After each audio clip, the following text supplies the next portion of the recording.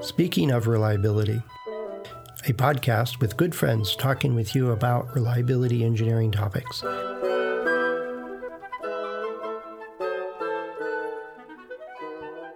Welcome to Speaking of Reliability. This is Kirk Gray. And this is Fred Schenkelberg. And I mentioned a topic to Kirk, and he started laughing and laughing. We couldn't hit record for 4 minutes. Right. Yes. And Fred says, let's talk about assumptions in the calculation, reliability calculation, or whatever you're doing. Oh, yeah. Assumptions you make before you do this. And the assumptions are that everything's going to be just like you tested it.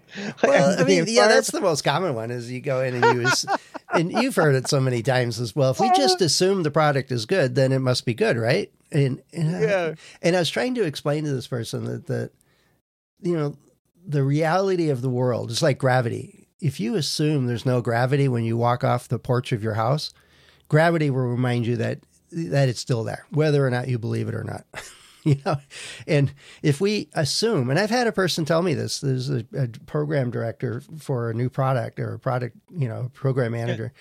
Yeah. And it says, well, we're assuming that we're going to achieve the reliability we need. I says, well, you can assume all you want. How do you know? Yeah. Or how are you going to check that? What's your basis for making that assumption? And I've run into it. Well, we're assuming it's in the flat part of the curve, therefore it always is. And I'm like, the product really doesn't care what you assume. It is going to behave the way it's going to behave based on its physics and chemistry and the software and where the electrons are heading today. And, it's going to do what it's going to do. But we do make a lot of assumptions all the time, and we simplify stuff. Like finite element analysis, they're getting better and better and better. So we don't have to simplify it as much. But remember, finite element analysis puts a mesh, a grid, and each of those nodes of the mesh is where we do the calculation. The area between those points, we don't do any calculation. So we're assuming it's close enough. Right. And it's just wild, the assumption that, they'll never use it that way. Yeah. Or it'll never be in that environment. Or all this other just crap. It's just crap. And it reminds me of the reason I put in the very first of my book, Next Generation Halt and Haas, I bought, and it was a cartoon by the unfortunate Scott Adams made some mistakes recently and now no longer on every cubicle maybe in most engineering companies. But he had a cartoon, and it was just perfect for this book. Can you get the pointy-haired boss says, can you get me some failure estimates for our next generation product? And Dilbert says, I can if you like numbers that are based on hallucinated assumptions. And the pointy-haired boss says, I kind of do. Yeah, that'll work for me. Says, I think we have an understanding.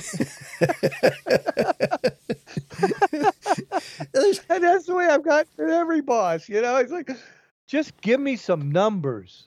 And he says, well, okay, I'll make up some. Well, that'll do. That'll do. That's good enough for me. Okay. Yeah. Yeah, that's good enough. Nobody's going to check your hallucinated assumptions. And nobody's going to check your assumptions about, they go into these environments,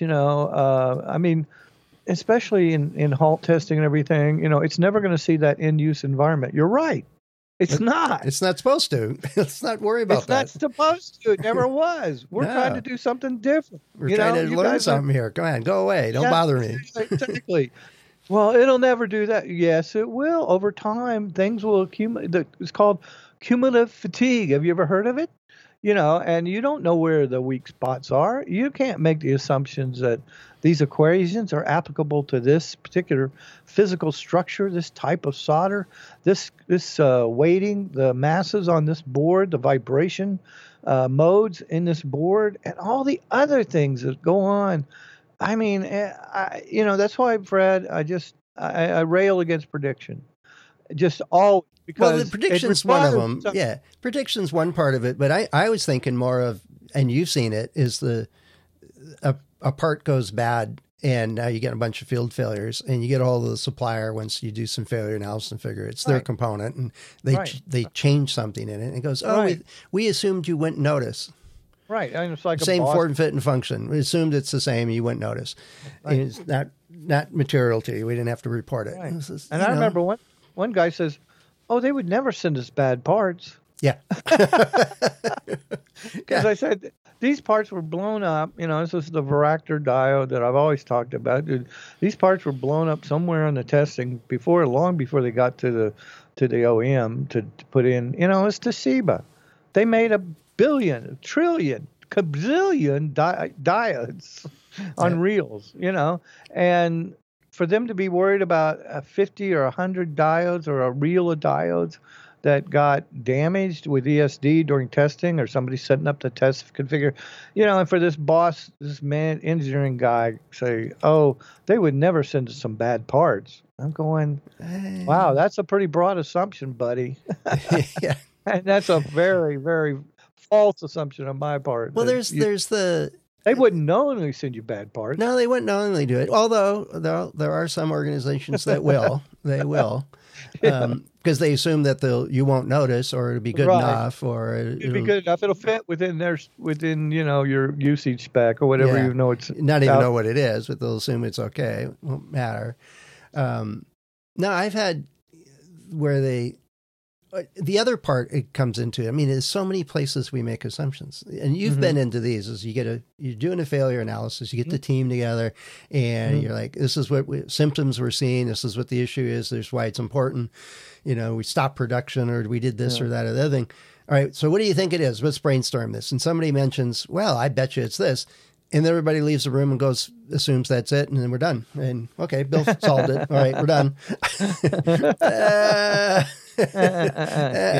No. Before we go make a bunch of changes here, let's check the data here. Yeah, let's go try that. Let's go see if we can find that, or reproduce it. I mean, that's a fundamental. Right. But in data analysis, I know you love statistics, but there's so many times we go, well, of course that's the number. I put it in my calculator, and it says, well, there's really difficult to predict that it's going to have a negative 6 years life.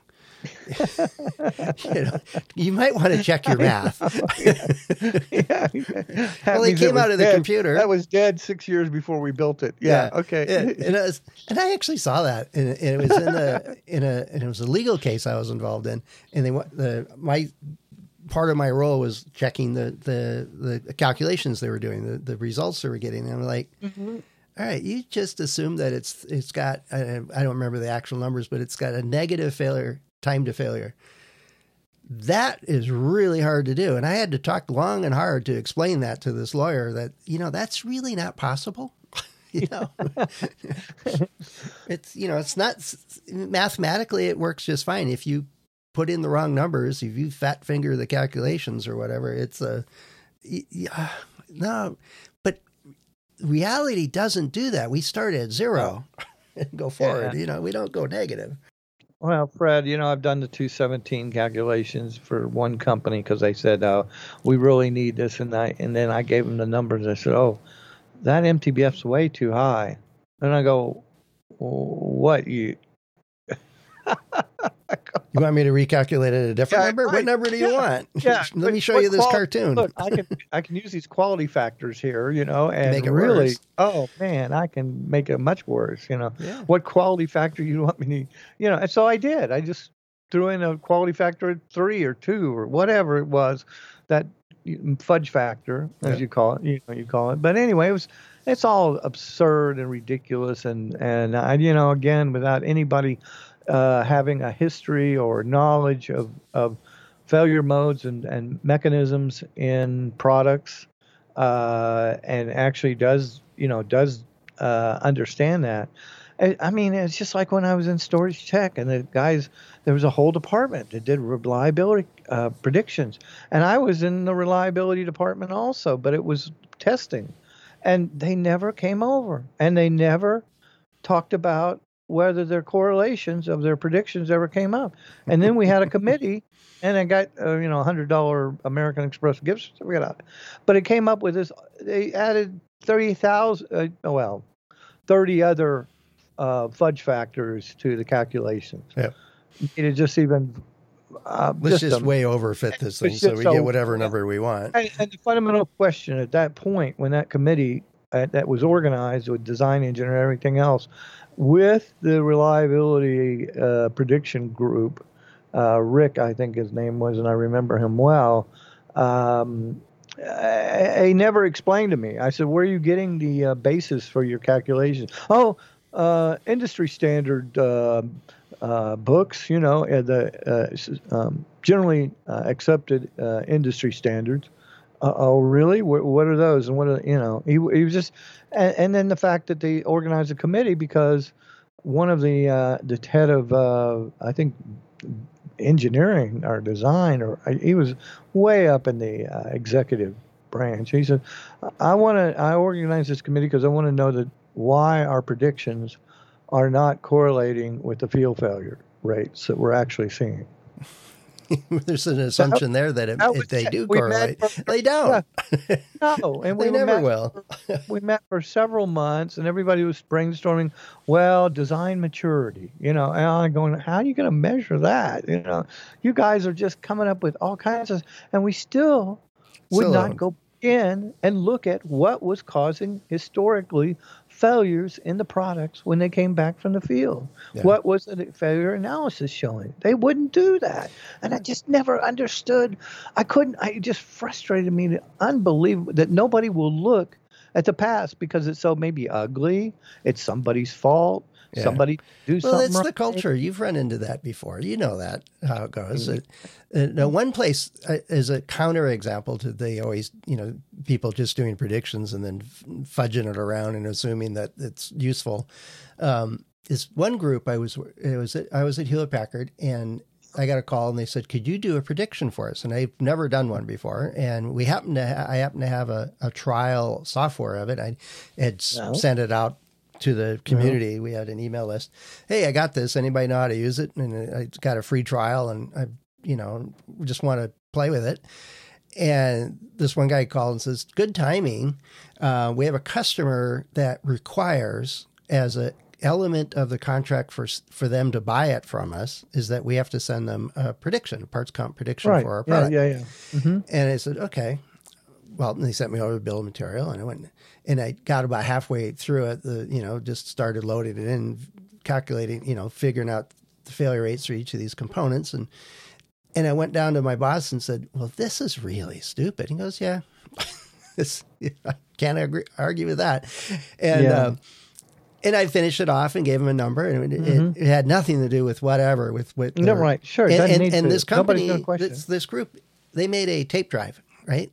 Yeah. And they knew that the little glass fret that was protecting the sensor that read and wrote to the magnetic strip would wear. And when that dimension got too close, then it didn't work anymore. And they knew for every foot of tape that went over it, how much that dimension changed. And so they knew if they ran 10,000 feet, it would do this much and so on. And they knew everything else was in the noise of causing failures. Right. And they did great stuff in process control. And they had true physics of failure model. They had it just beautiful stuff. Right. This was a wear-out failure, Fred, and that's understandable. That was something you could calculate. It was a physical. Well, I know, and they did. Material. But they did, and they also knew on their field history and field data and everything else, all the failure analysis they did on their units. It was an expensive unit, and they would get these things back, and they would root cause to the component level. All the other components combined was like a fraction of the total failures they saw in the field. It was they wore out. And so if people didn't change that component in the recommended maintenance thing, after 20 million feet, you got to replace that thing. Right. And they didn't, and it would fail. And then they'd say, you're supposed to replace it. And so here comes a procurement guy that was assuming that in the contract, we require a prediction because then we know you're doing reliability. And I'm like, really? I talked to the guy. He says, well, how do we know you didn't do how did we know you did anything for reliability? I said, they gave you this whole paper about this dominant mechanism and how it correlates to their field data. And they gave you everything in a while. I don't understand that stuff. There's too many assumptions. Yeah. I want a prediction. Yeah, yeah. Well, so what? Why? Why is it quite questioning the validity of anything? Because he's not looking at the background information. But you had that was a very well done wear out mechanism, like tires. Yep.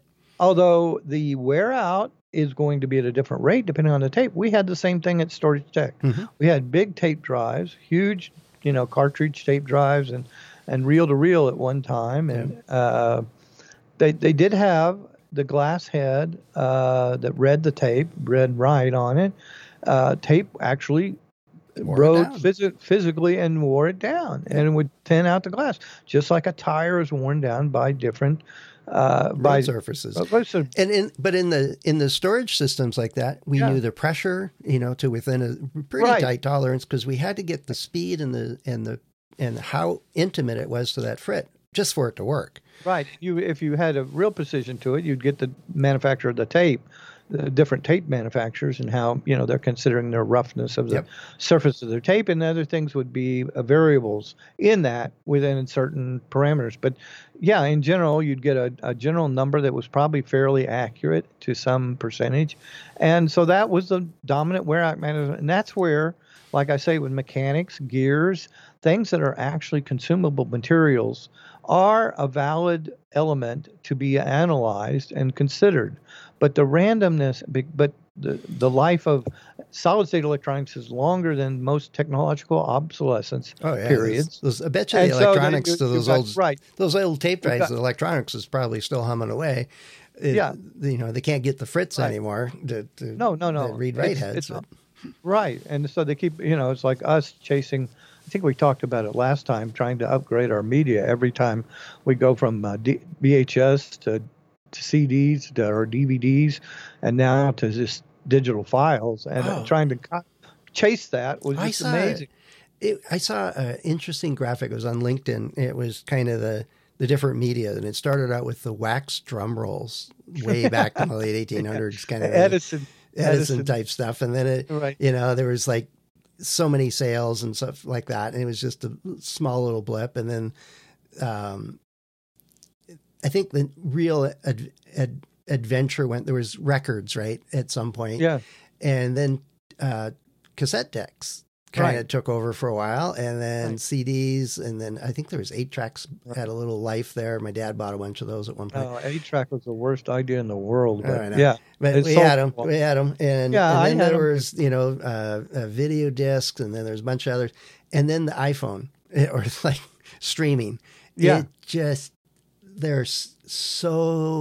It was a combination of that there's so many people could publish the streaming easily. You didn't need a studio to go press records or CDs or anything like that. Right. So it became so much more music, and so much more music was being played and streamed and so on. It was just, the graph just totally swamped it all. And I'm like, what in the world could they do next? But I thought that with the cassette tape.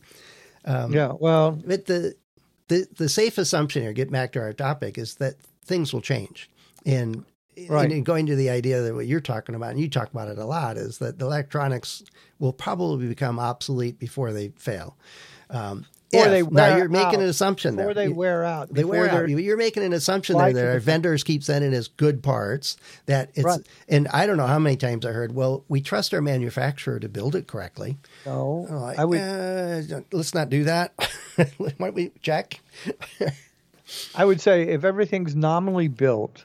See, I do qualify what I'm saying, and that is if everything's nominally built and there's no latent defects put into the product, the wear out modes are very orders of magnitude out beyond its technological obsolescence. The on-off switch will fail first, if that's the only mechanical thing on it. The mechanical things will fail long before any kind of solid state semiconductor chip wears out internally. You keep saying that though, Kirk, and it's based on your qualifications. And what I've run into based on nominally manufactured units. I know. But the problem is so many people just assume that they're going to be built correctly, that we're not going to have infant mortality problems, and we're not going to have bad components. We're not going to have mismanufactured stuff. We assume that. But then they really occur. And then we're all surprised. Really occur, and they randomly occur at all different times. And then people are surprised that their assumption's not true. And it's like, reality is, reality. Get over it. So this is where, the function of, as we've talked about in the past, prediction for those mechanisms that are well documented, like the tape head drive, brake pads on your car. Different things like that actually are consumable materials. Right now, it's lithium-ion batteries where they do have a limited number of charge and recharge cycles, and they're part of almost everything, including vehicles, cars, and all that. So those are critical predictions that need to be continually monitored as the technology changes, and they're certainly trying to extend all those things, especially lithium-ion batteries, since they become a major component of electric vehicles. So, I'm always frustrated by that, and I have always been, and I trying to change. I tried to do my best to change this attitude. I think it was funny when I listened to you and Chris talk in your last couple, I don't know when you recorded them, but Chris and you talked about about the trying to change leadership, trying to be the change agent. Oh, yeah, that was the episode 881. Can you change an organization? Yeah, go run into the wall. Well, yeah, but you might die doing that.